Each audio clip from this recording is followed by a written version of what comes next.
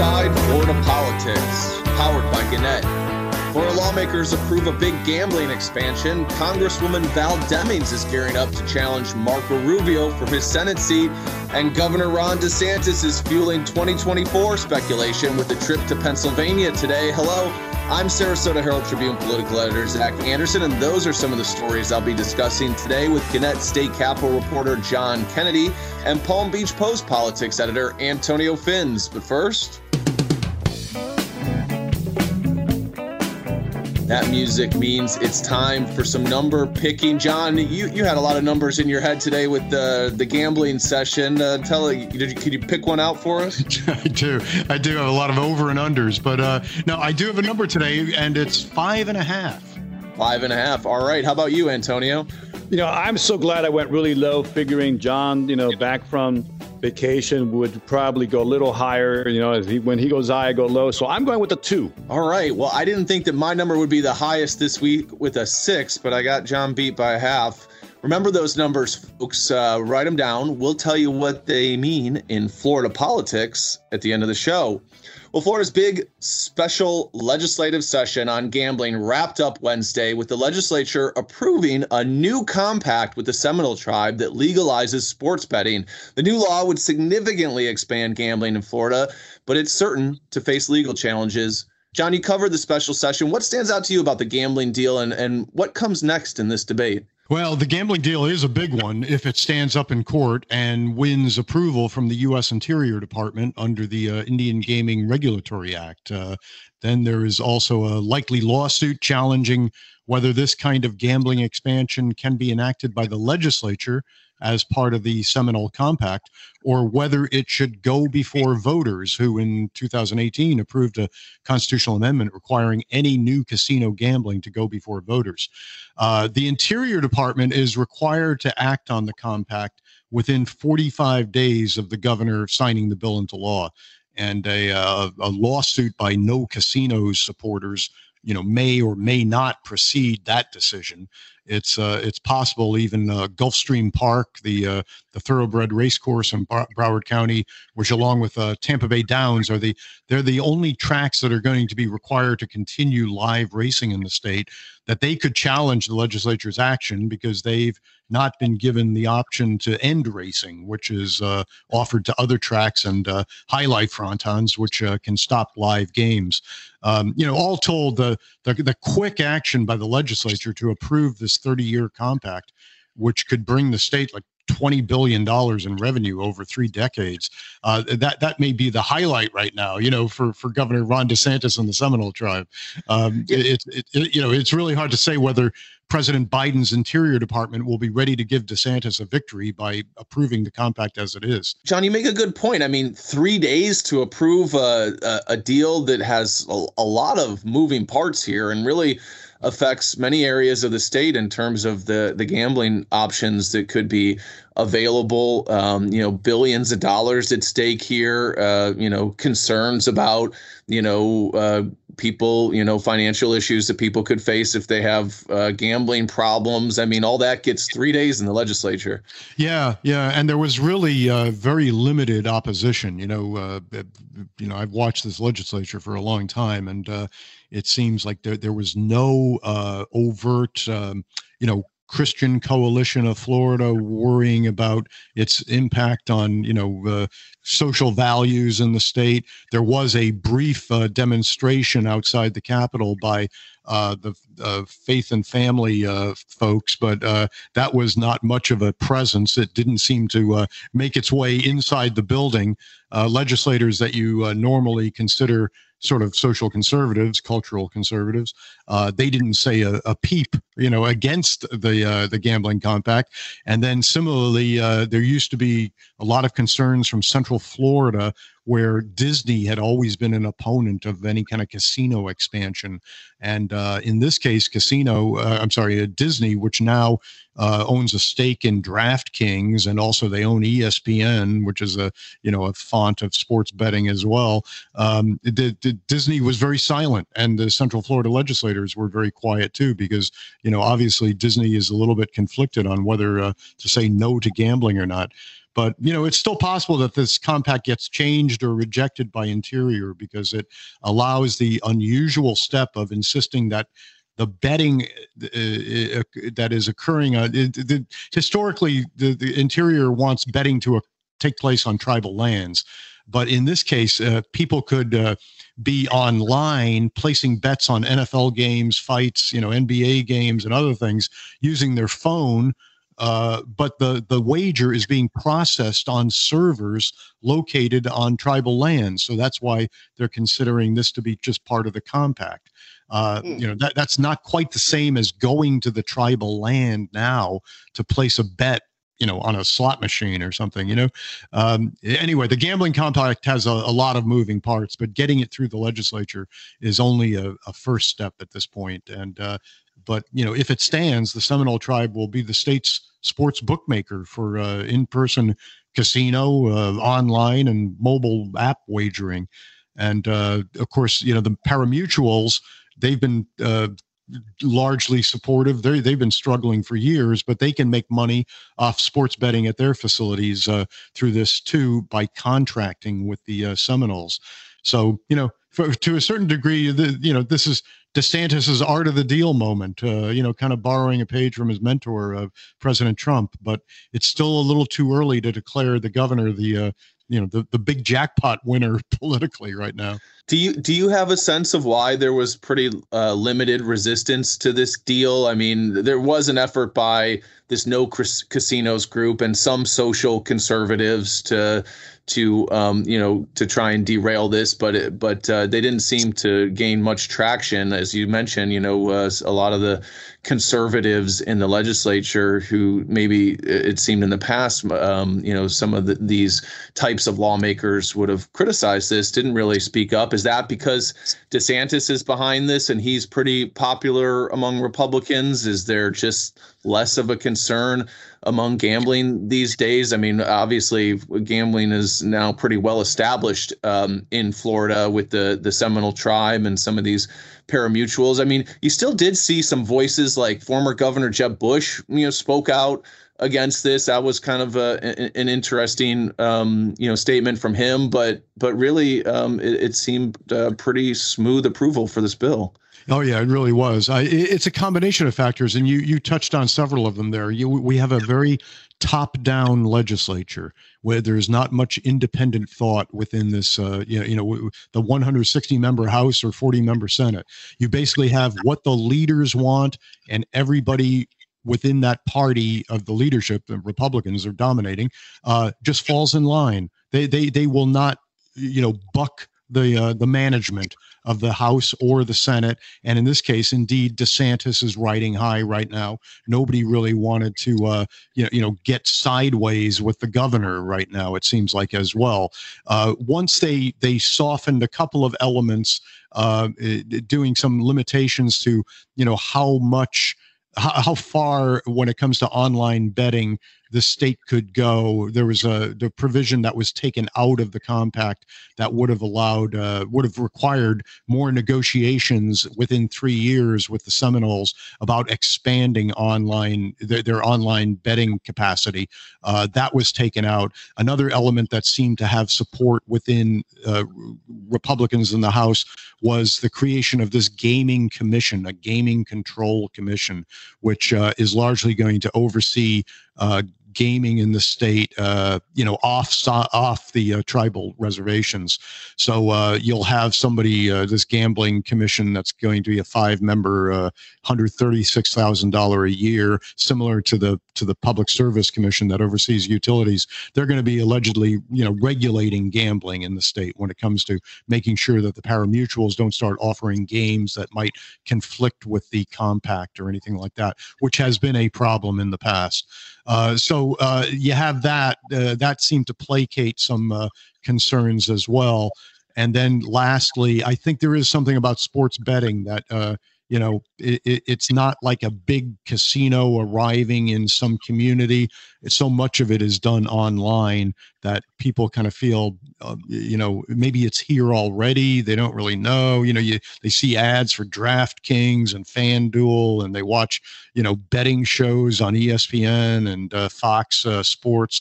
So they're kind of like, maybe it's not as obstructive or disruptive as a giant casino arriving in Orlando or Tampa or Miami.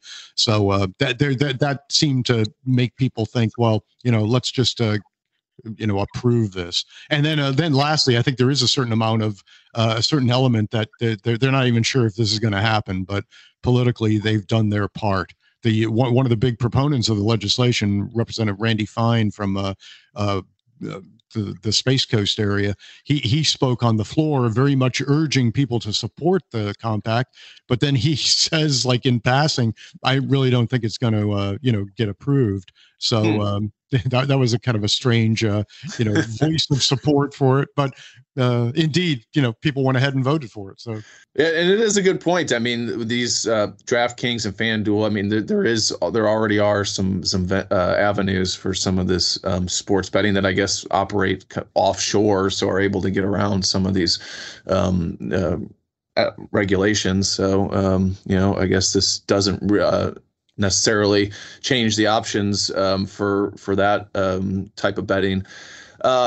Antonio, for South Florida, one of the interesting aspects of this debate is sort of the portability of parimutuel licenses. This compact does allow some portability. I mean, it's not a violation of the compact to transfer licenses, as long as the transfer is at least 15 miles away from a Seminole property. That has opened up a lot of speculation about whether a Trump property could get a license and whether other prominent, hotels in the South Florida area could get gambling licenses, which sort of is something that they've sought for many years. How has this debate played out in South Florida? Well, gentlemen, we may find in another decade that the biggest visible impact from this compact may not end up being the sports betting, but the arrival finally for pro-casino people of big-time casino gambling in South Florida. Now, I think I had to caution, our listeners here that as you guys and the rest of the USA Today Florida Network team have reported, there are a lot of hurdles to cross here. There's the Department of Interior, the feds, there's potential court battles. There's even city ordinances that have to be dealt with. But having said all that, you're right, Zach. I mean, the feeling down here in South Florida is that there's no question that the door has been open to so-called portability or the transfer of gambling licenses. Right now in the state, there are a very limited number of these licenses, and they're basically captive to the parimutuels that own them.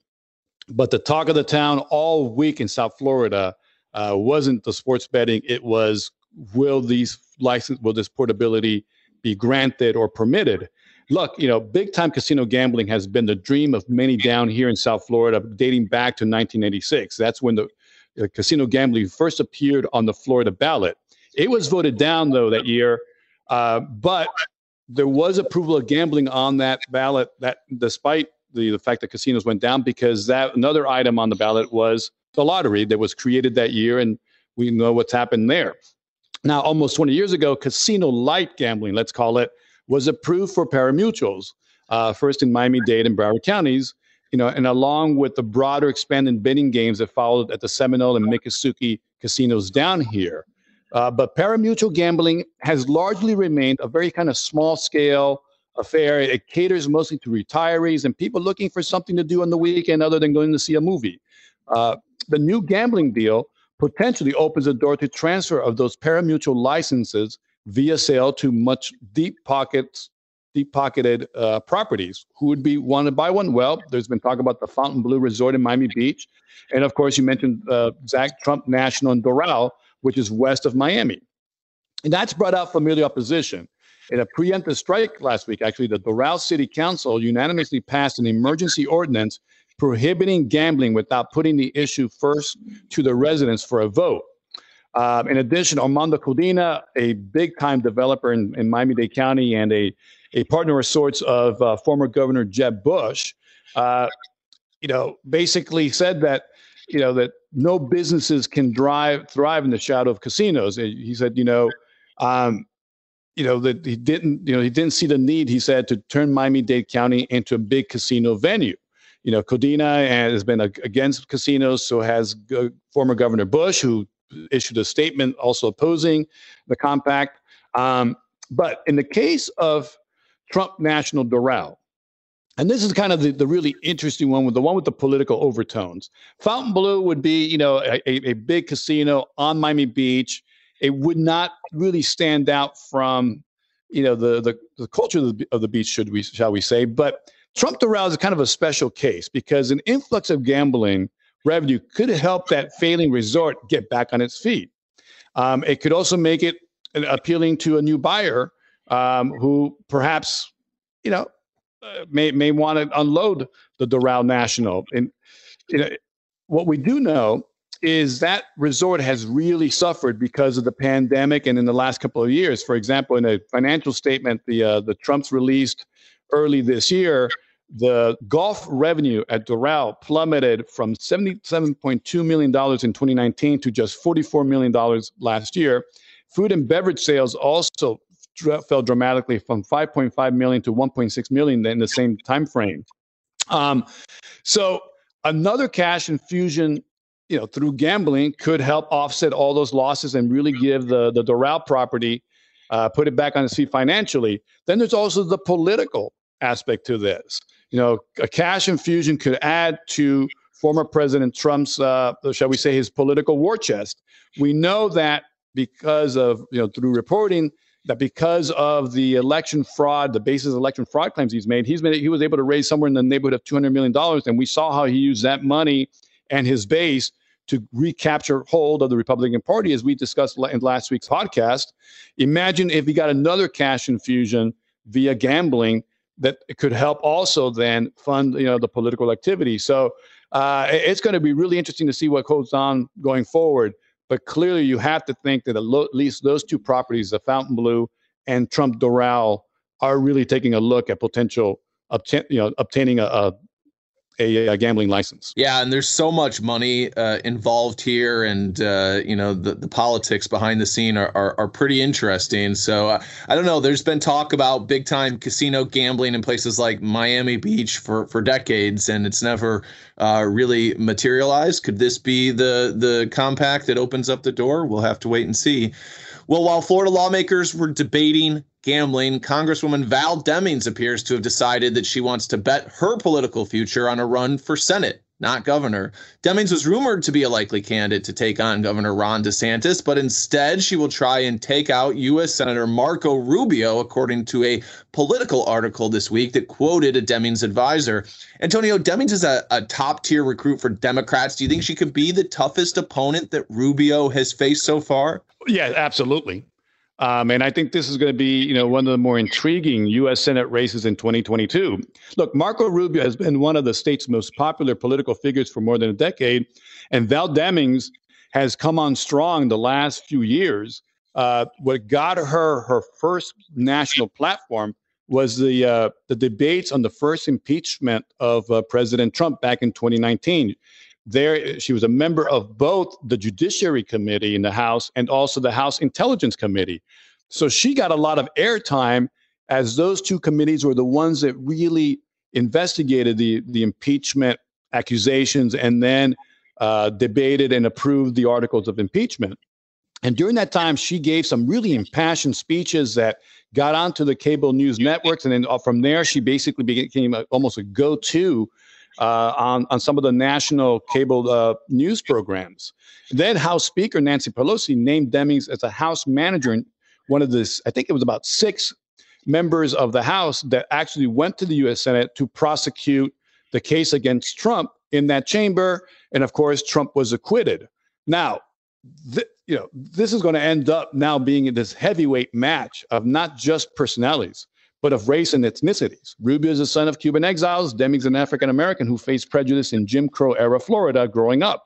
The interesting thing here, too, is we'll see how the GOP is able to deploy its arsenal of radical labels against Demings. She's a former police officer and police chief, and it's going to be really hard to paint her as one of these defund the police radicals.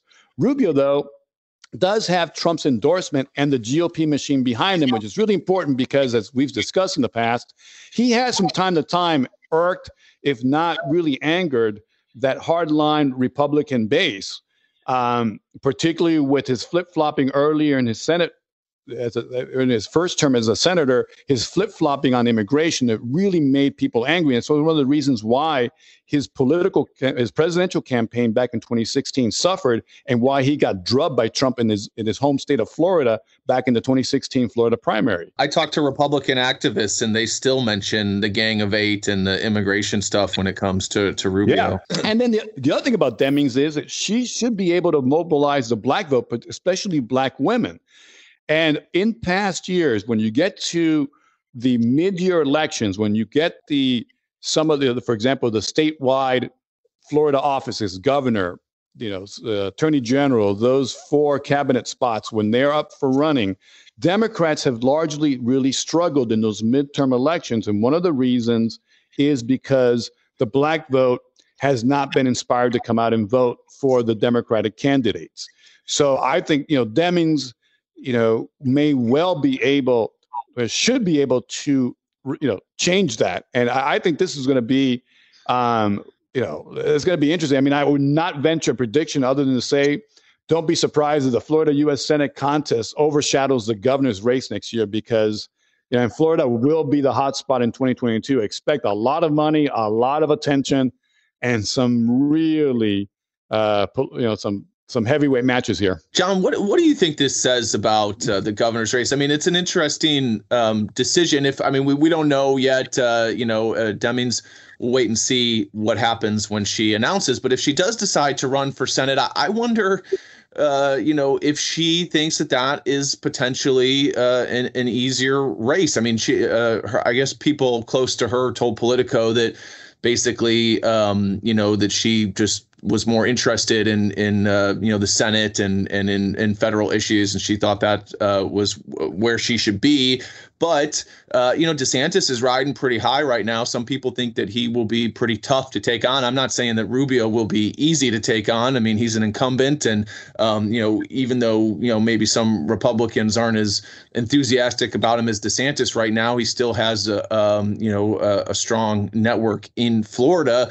But do you think that Democrats are thinking that DeSantis could be tough to unseat? And what do you think this says about the governor's race? Yeah, no, I think it does suggest that the high-profile Democrats realize that a DeSantis takedown is going to be tough. The governor at the end of last month had $31.5 million cash on hand in his Friends of Ron DeSantis spending committee, which is an enormous amount this far away from Election Day in November next year. And he seems to have the unswerving loyalty of Florida Republicans. And, we're also seeing nationally, he's a likely White House contender in 2024. So that increases his profile and his fundraising potential for next year's governor's race as well. Right now, we got Democratic Congressman Charlie Crist, the former Republican governor, has already announced his candidacy against DeSantis. And Agriculture Commissioner Nikki Fried is also expected to be a DeSantis challenger. So really that looks like the field right now. The prospect of Demings getting into the governor's race, clearly that's not going to happen now, since both she and her fellow Central Florida Congresswoman Stephanie Murphy seem to see Rubio as a more vulnerable target. Murphy is also looking at this race very closely now. Whether Demings' first step into the race is going to block Murphy is still kind of a question mark, but it looks like Murphy might be in it too. Rubio's been around longer, just as Antonio pointed out. He's clashed with Trump, although that seems like a long time ago. And his past stances on immigration, being not as hardline as many Republicans today, that seems to also set him a little bit apart from his party's dogma right now. Plus what we're seeing is the fleeing of Democratic members of the U.S. House for other offices also suggests that maybe many Floridians right now, many Florida Democrats expect the presidential midterm congressional elections next year to cost them some seats. Could the party lose control of the House? And redistricting in Florida, of course, that's going to be carried out by a lockstep Republican leadership in the legislature. That's also going to make some of these incumbent districts less Democratic friendly than they are today. So all told, it's a tough time to be a Democrat in Florida, it seems. But I think that's something you could have said for most of the 21st century right now.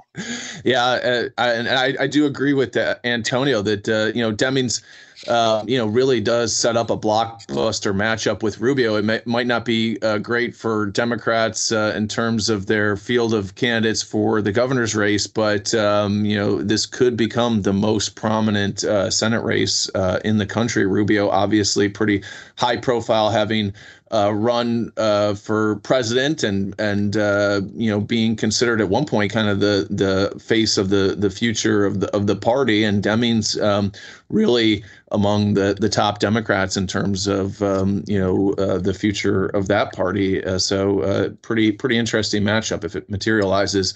Well, even as DeSantis gears up for his 2022 re-election effort, he continues to fuel speculation that he'll run for president in 2024. The governor is expected to speak to a Republican group today in Pennsylvania, a critical swing state that helped deliver Joe Biden the presidency after going for Trump in 2016. John, DeSantis certainly seems to be in demand right now with the GOP. Yeah, he sure does, and he's capitalizing on it right now. He does seem to be, kind of playing on a stage a lot larger than Tallahassee. He's become a more frequent Fox News guest in recent weeks. This week, before this trip to Pennsylvania that's planned, we're recording this podcast on Thursday, May 20th. He's supposed to be there tonight. But this week, he's already been to Texas for a fundraiser for his future political campaigns. Maybe it's best to use the plural campaigns right now, governor's race and maybe White House run. And also, he has hired a new press secretary, Christina Pushaw, who has been a conservative writer and communications advisor in this country and overseas. She kind of appears to have a resume and aggressive Twitter style that's designed to challenge Florida and the national media's coverage of DeSantis and really, advance the governor. That's the primary role of a press secretary, I guess. Her Twitter handle describes her working for America's best governor. So, all told, it seems that DeSantis is looking to keep his profile very high in Republican world, and he's doing all those kind of things that you do when you're running, maybe not just for governor's reelection. Yeah, he definitely seems to be checking off some boxes here in terms of positioning himself for the future. Well, we'll move on to our numbers. Antonio, tell us about yours. All right, gentlemen, I had 2. And 2 is just 2 members of Florida's congressional delegation voted with the majority Wednesday to create a commission to investigate the violent January 6th attack on the U.S. Capitol. Both are Miamians, U.S. Representatives Carlos Jimenez and Maria Elvira Salazar. They were among 35 House Republicans that defied the party leadership and former President Trump by voting to approve creation of the commission. Now, Trump said Republicans about this vote must get, quote unquote, must get much tougher and much smarter and stop being used by the radical left. Well, that's one way of looking at it. Another is what Jimenez said in a statement after the vote, that he said the recommendations from the commission would produce valuable insight on how to improve our security at the Capitol and what can be done to prevent these events from happening again. Now, another way of looking at it beyond that could be that perhaps the districts that both Jimenez and Salazar represent are ones in which Trump is unpopular. We know that the Washington, D.C. media has reported that GOP polling has Trump ratings at 15 points underwater in key districts across the country. Now, we don't know if the Jimenez and Salazar districts are among those, but we do know this. Salazar's seat was held for many years by a very moderate Republican, Ileana Ros-Lehtinen, and that seat went Democratic in the 2018 blue wave. Jimenez's seat has been held by 5 different men and women over the past decade, 3 Republicans and 2 Democrats. So it is far from a hardline electorate that he is representing. So perhaps drawing a little distance between themselves and Trump might be politically healthy for both Jimenez and Salazar. Then there is what I would say would be the hopeful, inspiring explanation for their votes to break with GOP leadership and Trump on this vote. Both Salazar and Jimenez are Cuban Americans, and Wednesday's vote took place on the eve of May 20th, or in Spanish, El 20 de Mayo, which is for Cuban exiles and immigrants. It's the day that we commemorate Cuban Independence Day, the day that Cuba broke free from its colonial master, Spain. And it's also a day of remembrance of the Democratic Republic that stood on the island before the 1952 Fulgencio Batista military coup that installed a dictatorship, and a dictatorship that was eventually toppled and replaced by Fidel Castro's communist revolution and the Castro brothers' own dictatorship. So I would like to hope that maybe Salazar and Jimenez were driven by more than just security concerns and political expediency. I would hope that the proximity of that vote yesterday on Wednesday to May 20th reminded them of their ancestors' tragedy and reminded them how fragile democracies can be, and how that January 6th insurrection of the Capitol was a coup attempt, an effort to topple a democratic election that by all independent accounts was fair and honest. And I would love to think that by voting to create a commission, Jimenez and Salazar want that truth presented to the American people, and that the quote-unquote next time that we are preventing isn't just violence at the Capitol, but an attack on our country's democracy itself. All right, another litmus test, and majority of Florida Republicans side with Trump again, other than the 2 that Antonio mentioned down in Miami. John, you had a 5.5. You want to tell us about that? I do, Zach. 5.5 is 5.5 hours. And that's the amount of time this week that it took the House and Senate to completely redo the gambling landscape in Florida. That's, the wink of an eye in Tallahassee. In fact, I think I remember longer debates about making key lime pie the official state pie back in the 1990s. This time around, the Senate on Tuesday met for a mere 3 hours, and the House a day later for only 2.5 hours. When they were finished, a new 30-year gambling compact with the Seminole tribe was approved that would bring sports betting to the state for the first time, likely end at least a portion of the horse racing and whatever high lie is left in the state, and create this new gambling control commission, whose 5-member board will earn $136,000 each a year. That's fast work that could change a lot. And it's ironic because gambling compacts have bedeviled legislators in the past. The one that was created in 2010, that took 3 tries in the legislature before winning approval, and efforts to redo it since then have largely failed. This time around, though, the compact reached by DeSantis and the tribe seems to avoid those pitfalls, giving the tribe the rich prize of sports betting and struggling pari-mutuels, maybe a lifeline for survival by getting a piece of the sports betting money. But, the 5.5 hours, of course, it doesn't include a half day each side spent in committees examining the bills they passed. But still, the point is pretty clear that this big deal was set by the top, and nobody wanted to get in the way of what DeSantis wanted this time around. I think I've played rounds of golf that have lasted longer than 5.5 hours. A pretty quick amount of time to do something that big, but that's how we roll in Florida. Well, my number is 6. That's the consecutive number of years that a named tropical cyclone has formed in the Atlantic before June 1st, which is the official start of hurricane season. That streak could soon extend to 7 years, with the National Hurricane Center giving a low pressure system near Bermuda a 90% chance of forming into Tropical Storm Anna over the next few days. Forecasters are expecting an above average hurricane season this year, which is always something to watch in Florida, America's most hurricane-prone state. Last year was an extremely busy hurricane season with a record-breaking 30 named storms, but Florida dodged a bullet and did not have a direct hit, something that would have been pretty tough to grapple with during a pandemic, and a lot of folks, busy at the state level handling that. The Florida Division of Emergency Management is still in pandemic mode as it works to distribute vaccines, but probably has a little bit more bandwidth to deal with other issues as the vaccination effort becomes less and less chaotic and more routine. Hopefully, Florida's emergency planners won't be tested with a storm, but it's always a possibility. That wraps up another episode of Inside Florida Politics. I want to thank our audio production guru, Thomas Cordy, and thanks to all of you for listening. Stay safe. We're out of here.